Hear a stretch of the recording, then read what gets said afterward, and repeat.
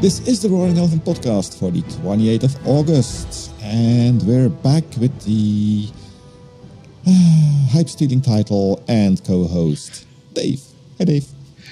So this time, are we actually going to talk about anything in the title? I don't know, because I had a couple of bullets in our prep. We did bullet 1 last time. We're still one bullet away from the containers, but let's try. Let's do this. We'll give it a go. Everybody grab a cup of coffee.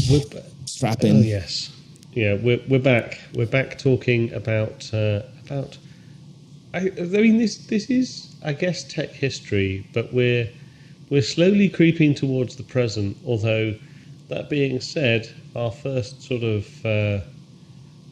element on this is a little bit dated. But let's get into it. It's not dated. It's well, they don't make them like they used to, and I'm talking specifically about jails here. And I'm not talking about any kind of penal system. Jails was the original way of doing a fully multi-tenant system. And if people remember our last episode, we kind of ended with the negatives of virtual machines, and the negatives were mostly heavy, bloated, not very agile, and moving more and more to the microservices world, it became too much of an overhead to have every application isolated to a virtual machine. Mm-hmm. And when people are looking at solving this, they kind of grab back to a thing that existed in the very early days of real computing, let's call it, and those were the Linux or Unix in those days, jails. So it was actually Unix v7 that introduced the chroot call, and it is literally, chroot is just a shortened version of change root. So it is a process that you run, and you basically run it with a path on a file system, and from that point onwards, essentially everything there believes that path that you passed it, that is its root. It can't see anything, or supposed not to be able to see anything outside or below that. So you would essentially still see all of the processes, running within the same sort of server, but the sort of a lightweight method of separation, and it probably feels very similar to people who are now thinking about containerization today. It's also a very naive way of doing the isolation, because it was a simpler day. We didn't have Intel CPUs with a lot of bugs in it, or people trying to hack you. So by having the person isolated, jailed, in fact, to his little part of the operating system, but still having access to the full compute memory or whatever, because, again, for people who know about C groups, that wasn't in play at all at the beginning. But still having that isolation to the file system already allowed you to install competing libraries. If you wanted to have Python, I don't know, in those days, Python 1, and I wanted Python 2. That was not possible unless you did these kinds of jails. And for people who are actually running Python, the whole virtual env idea is pretty much stolen from the jails idea. It's less stringent, but it's the same idea, having a different root with everything underneath there. So just a little bit of history here. So chroot, as I said, came with Unix v7 in 1979. It was added to BSD in 1982. So it took a while for it to get, popularity outside of just the old school Unix. And it wasn't actually until 2000, believe it or not, that it made it into FreeBSD, and that's where the term jails actually came forward.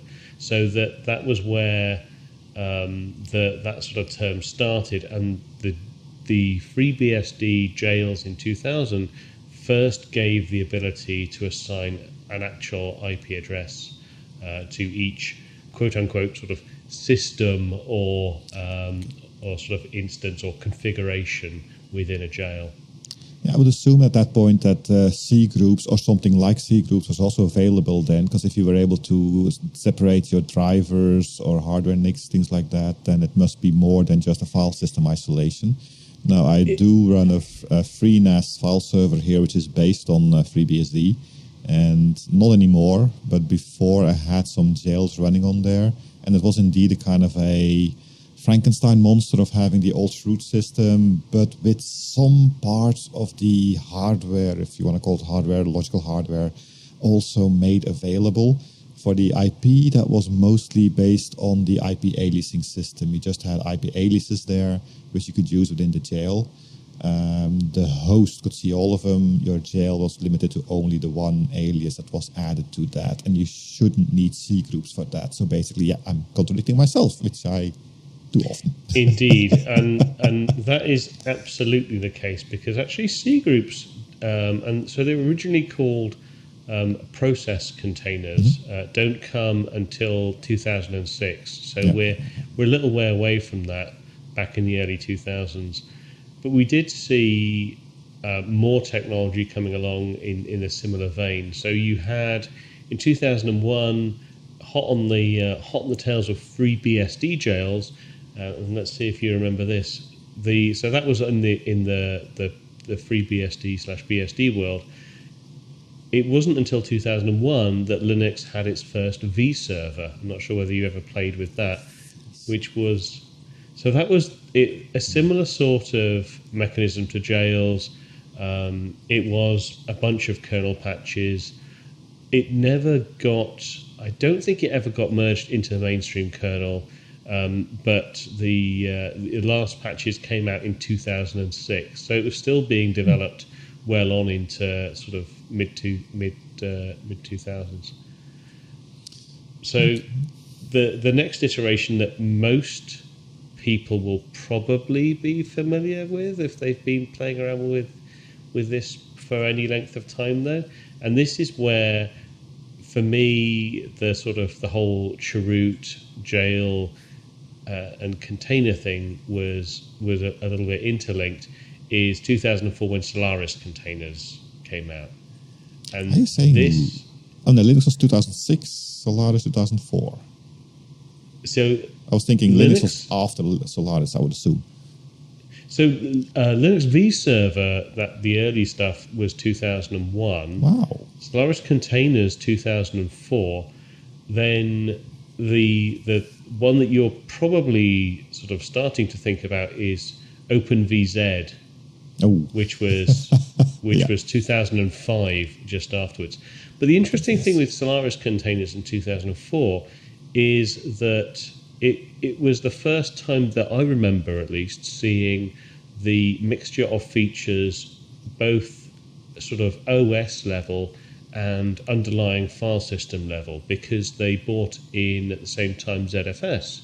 And so a lot of the kind of things that you'd rely on for your containerization management platform were heavily interlinked into the features that ZFS gave you, with snapshotting and cloning and things like that. And it made... I mean, I've never been a particular fan of Sonos back in the day, or Solaris as it was later. But I do think the kind of Solaris container sort of environment, I guess, was a very powerful thing back at that time, when 2004 Solaris, HPUX, AIX, all of the big iron vendors at that time were really kind of fighting to stay relevant against at that time sort of the onslaught of Linux in the data centers was really powering up at that point, and it was a real battleground between some fairly major players. And I actually think at that point Solaris had the edge. The ZFS with the Solaris containers was very, very powerful. Yeah, in those days I was working for Silicon Graphics, which was a big competitor against Sun. IRIX, the SDI, Unix, V, BSD, Amalgam, didn't have anything more than Shroot because they were very much in the supercomputing sphere, so they didn't really care about that. But Suns, I mean, at those days, I think every web server, everything on the internet was based on some kind of Solaris box. So I wouldn't be surprised at exactly what you say, that the whole jailing system has been promoted and made the hype because Solaris was able to push it and make it available. And don't forget that those machines weren't cheap. The Solaris boxes costed a lot of money. So as you talked about last time, being able to use this, sorry about that, I should have muted my phone. Bad podcasting etiquette. But being able to use those expensive Solaris boxes for more than the one workload through the use of jails and make it backupable, snapshotable, whatever upable you wanted to make, that was a big boon for that era, let's say. I never thought of it like that. Cool. Yeah. And then, I touched on it briefly earlier as we were talking about the sort of advance of Linux in the sort of the jail space, and this was OpenVZ, which I don't know if you ever played with it. I remember fiddling with it briefly. This came out in 2005. It never made it into the official kernel. It was always you were downloading. Oh well, you were either patching your own kernel or you were downloading sort of pre-built kernels that had this already built in. It was kind of cool. It did work, but there were a lot of sharp edges on it. It's very clear why it never made it into the mainstream kernel. It was quite interesting. I remember like spinning up a lot of OpenVZ sort of jails / containers / call them whatever you like, and being quite impressed with the resource management that you could do with it. It was a level above what you'd been able to do with Cheroots to that point. You know, we didn't have C groups yet, though that's coming soon. But it had some level of sort of quota manipulation, if you like, and resource management, and the isolation was better than we'd seen with just standard Cheroot at that point. But it was an interesting experiment.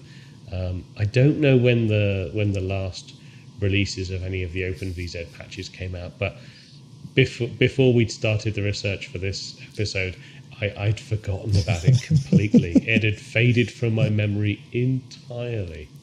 Yeah, but I think it also, while you're talking about how this changed over time, that was already trying to combat the limitations of the whole jail system, right? Because the big advantage of jails was lightweight. Your jails didn't contain a kernel, usually also didn't contain all of the OS libraries and binaries, because those could be linked through symbolic link systems into your jail. So your jail was very small. Really, I mean, your application was 90% of the content of the jail environment, or you were doing it wrong, basically. The disadvantage is all the things that vServer and things like that try to add, the isolation part. And that's getting more and more important over the years when you're talking about security, privacy, real isolation of devices, hardware, software, and whatever. And that's something that jails totally didn't do. Since you were sharing the kernel with the host operating system, anything the kernel kind of touched, if you were root in the jail, you were pretty much able to do whatever you wanted with the kernel there as well. So typically, you did not give people root access in their jails. Not entirely sure about vServer and things like that, but that would have been bad. But also the network cards, if you put a sniffer on there, every packet went to that hardware, so you could just take everything you wanted to. And that was basically the main reason that jails, while the concept is still alive and well, and I've got a Proxmox server running here that does little more than running jails, to be honest, it's not something that could be used on the big, bad, dangerous, internet-aware world that we are living in today. So good things, very small, bad things. Isolation really wasn't good. Yeah, I do remember it. I think it was another large financial services organization that was still running a lot of internal web servers on on a Linux sort of chroot / jail based service, even up into the kind of, it would have been towards 2010 or thereabouts, and they were exploring all kinds of other newfangled at that time ways of doing the same thing, and they eventually they went back to the essentially a slightly updated version of the way that they were still doing things, because it was just such an efficient way to, both from an overhead perspective, for both CPU, disk, memory, like everything. It was just such an incredibly efficient way to do kind of mass spinning up of very, very similar applications like that there was just really nothing to touch it in terms of efficiency. And you did need to be very, very careful with security. One compromise almost anywhere on that system and you're hosed. you have very, very paper thin levels of security, really. So they did have to put a lot of time and effort into perimeter security to make that be something that would pass auditors. But the savings that they had on efficiency were just mind-blowing. Yeah, security-wise, looking at all the bugs in the hardware CPU chips these days, we're back in those eras. So things haven't changed that much. But I always found jails very useful from the infrastructure management point of view, because a backup, for instance, you only had to back up the hard disk of the host. Because it contained everything. All of the jails there were just subdirectories on your file system. So that was very easy to back up, manage, migrate, whatever. And the whole containerization thing only made things a lot harder. Think about your networking. It's an alias on the IP, and that's it. It just works. No firewall. Who cares?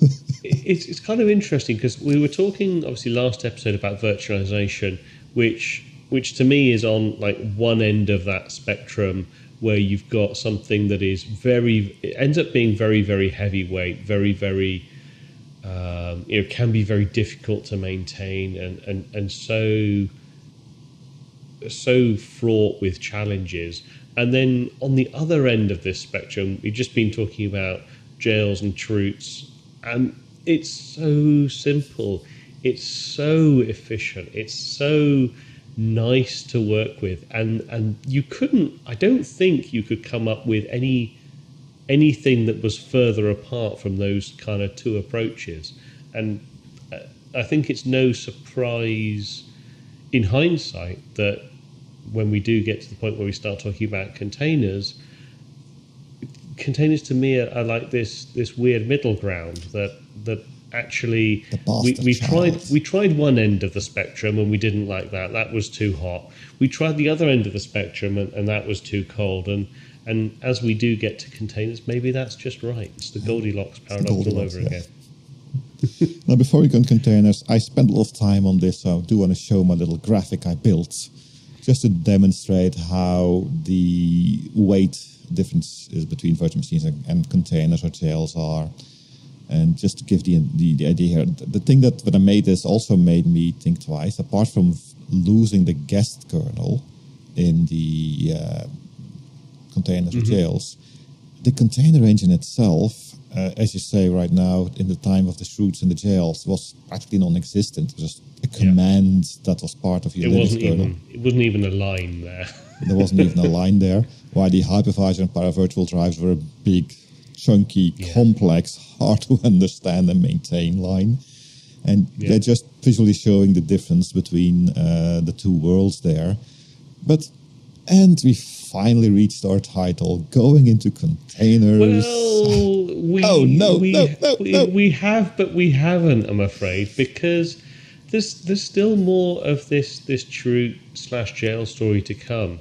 We've touched on it a handful of times, but in 2006, Google released a bunch of source code around something that back then they were calling process containers, which finally gave people using Chroot or jail-based systems a method of properly sort of accounting or isolating resource usage, whether it's CPU, memory, disk I/O, or network, to a collection of processes.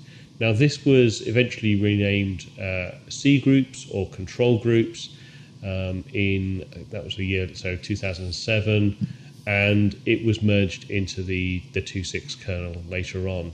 And this is the first sort of real step forward into containers that had a method of being more accurately controlled, didn't have a chance of totally running away with your system. It did cause a lot of challenges because C groups they came into the kernel in 2.6.24.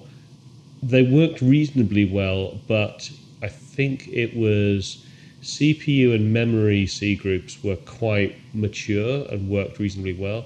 But I seem to recall disk I/O was problematic for quite some time, and there were some things you couldn't do very effectively until quite a bit later. Yeah, the C groups allowed you. Actually, that's a funny thing. You said accounting of resources, and thinking of that, the first time I encountered C groups in my professional life was precisely for chargebacking. We had a shared computing environment. It was a HPC environment that used jails to dedicate certain pieces of the hardware to projects. And they needed a way to be able to charge back. You spent X amount of RAM usage and CPU core usage. And that's hard to do if it changes all the time. So by being able to encapsulate a block of resources nicely covered by a process group or a C group later on, that was able, okay, you will be paying for 1/10 of the hardware over the next 4 years, and this is how we guarantee you availability of that thing. So it was not to do with security of isolation or something like that. It was purely an accounting thing. That's kind of funny. So I think now, even though the C groups was originally called process containers, I think we can now start to talk about containers, although I'm still going to...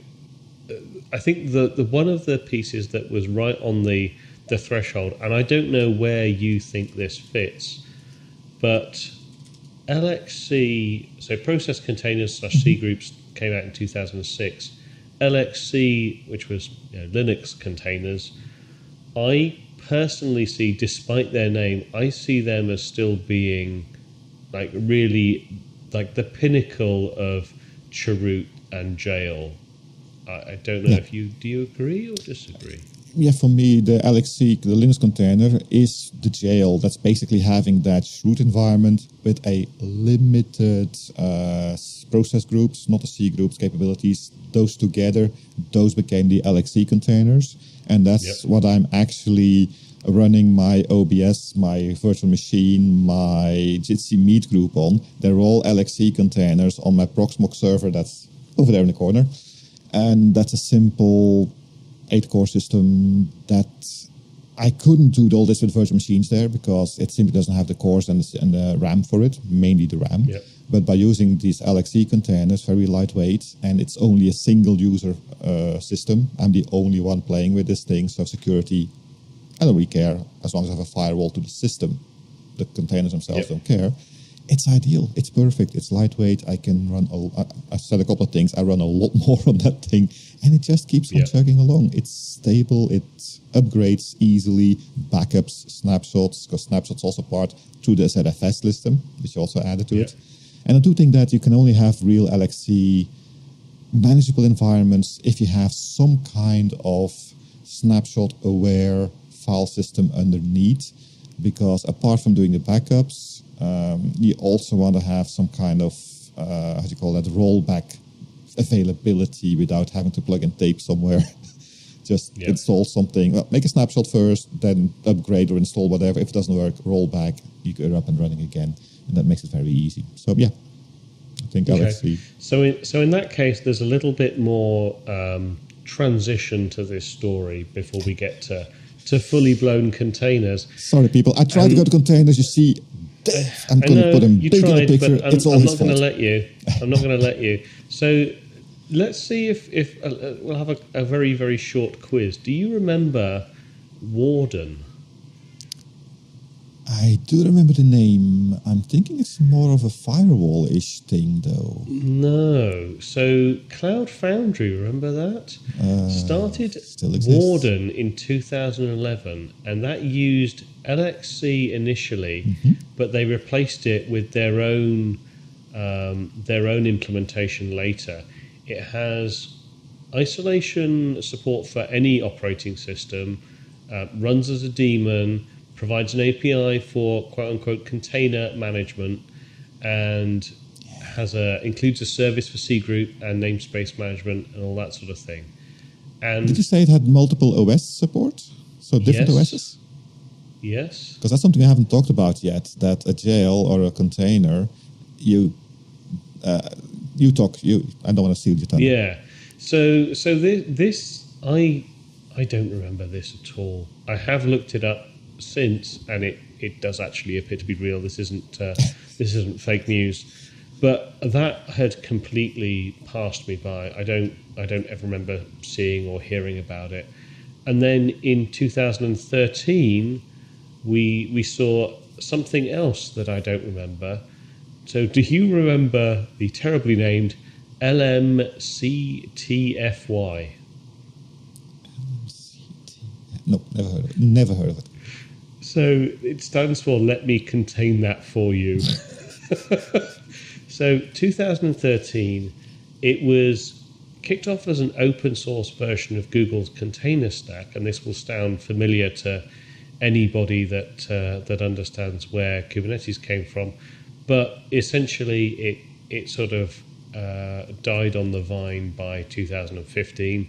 And the reason for that, and this is the sort of the final bit, I think, of the transition, is Docker. Docker came along in 2013, and it was originally also used LXC in its initial stages, but it did replace that with its own container management later on, and that was the start of the true sort of container direction, should we say. See? Told you we'd get to containers.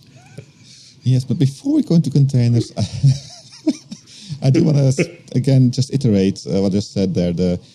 One of the big differences we actually didn't talk about between the virtual machine environment and the Linux container environment is because the kernel is shared in containers, it's impossible to run a Windows host on a Linux container system. Yeah.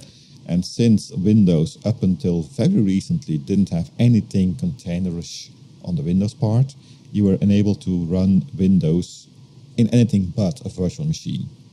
Now, if you have a virtualization environment with Xen, Hyper-V, KVM, whatever, VirtualBox, Parallels, it's kernel independent, or Parallels, not entirely. It's kernel independent, so you can have your Linux host run Solaris, Windows, 64-bit, 32-bit, it's totally separated, but that doesn't work in the container space. And in the beginning, that was actually a big hurdle. That was actually a reason why people didn't want to go from virtual machines to the containerization, because they felt that that's a loss of functionality. But that being said, if you're really running a lot of virtual machines with Windows OSs in there, and they're not VDIs, virtual desktop environments, because that's a totally different thing. But if you're running web servers or mail servers in a virtualized environment, even Microsoft kind of admits at the moment that Linux is pretty good for virtualization, so you should maybe not go there.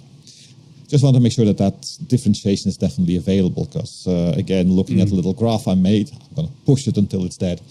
The host OS, the host kernel, is the same kernel you have running in your containers, in your LXC environments. So again, you're kind of tied to that. Now, that doesn't mean that if you're running a CentOS host, that you can't run a Debian server or Ubuntu or whatever, because this is kernel-based. And all of these Linux distributions, they use the same Linux kernel. Again, Linux is just a kernel. GNU Linux is what we call the distributions in the past, and these days it's GNU plus a lot of more stuff. I'm not sure what the correct wording is anymore, but the Linux is actually only the kernel and the kernel drivers, I guess. And those are used by all of the distributions out there, obviously. But with that, looking at my little timer, we have hit the magic 30 minutes again. We've at least mentioned containers twice, and it is the next bullet on our list of things to talk about. So I'm pretty sure next episode we will be able to really go into the containers talk. And as they've already said at the beginning of the previous episode, it's a clickbait title. So you kind of have to milk us for its word, right? I guess so. And with that, unless there's anything else from you? No, I'm done with jails. I'm free again.